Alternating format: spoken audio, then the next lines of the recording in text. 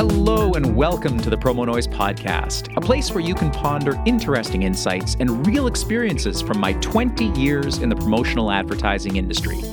I'm your host, Alex Morin, and today's episode is a short interlude before I launch into the next episode, Exclusivity 2.0.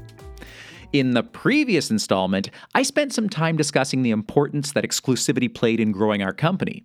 In fact, much of the wisdom I gained from Stan happened during what I'll call carpet talks.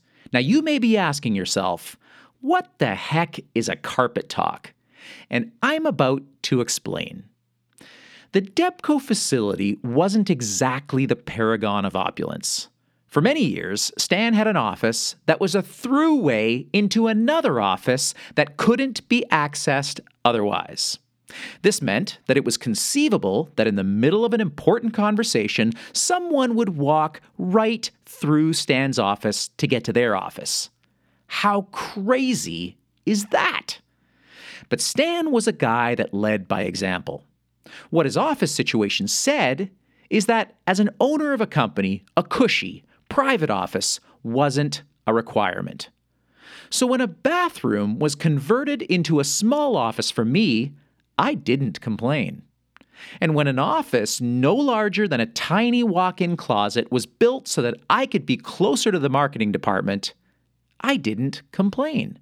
I mean, who was I to complain when the owner himself had people walking through his own office at all hours of the day?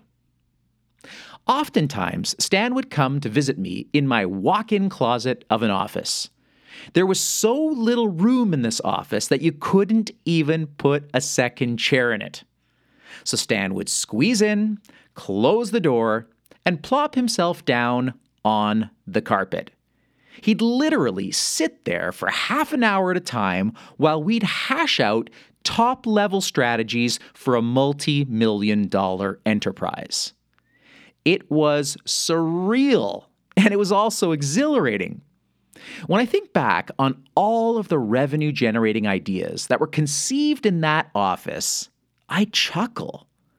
And I do that because I can't help but think of all the times in life I've complained to my parents that I didn't have the proper space to do my homework, or I didn't have enough room to practice my hockey slap shots. The reality is that you can create magic from anywhere. Hey, some of the best soccer players on the planet played street ball with no official soccer nets, no field, and a half-inflated soccer ball. All I'm saying is that where there's a will, there's a way. Not having an opulent office taught me to be humble. It taught me to be resourceful. And it taught me that ideas come from the space in your head, not the space that houses a leather sofa. At the time, my self-worth wasn't buoyed by the grandeur of a massive office. It was earned by creating hit campaign after hit campaign. And more often than not, the seeds from those great ideas came from these carpet talks. I remember one particular carpet talk when I was pushing Stan to give exclusivity of a certain new product to a big customer. He wasn't vociferously opposed to the idea, but he shared a story with me. In the next installment of this mentor series, I'm going to share why exclusivity isn't always the bee's knees. Hey, thanks for listening today, and always know that you are unlimited.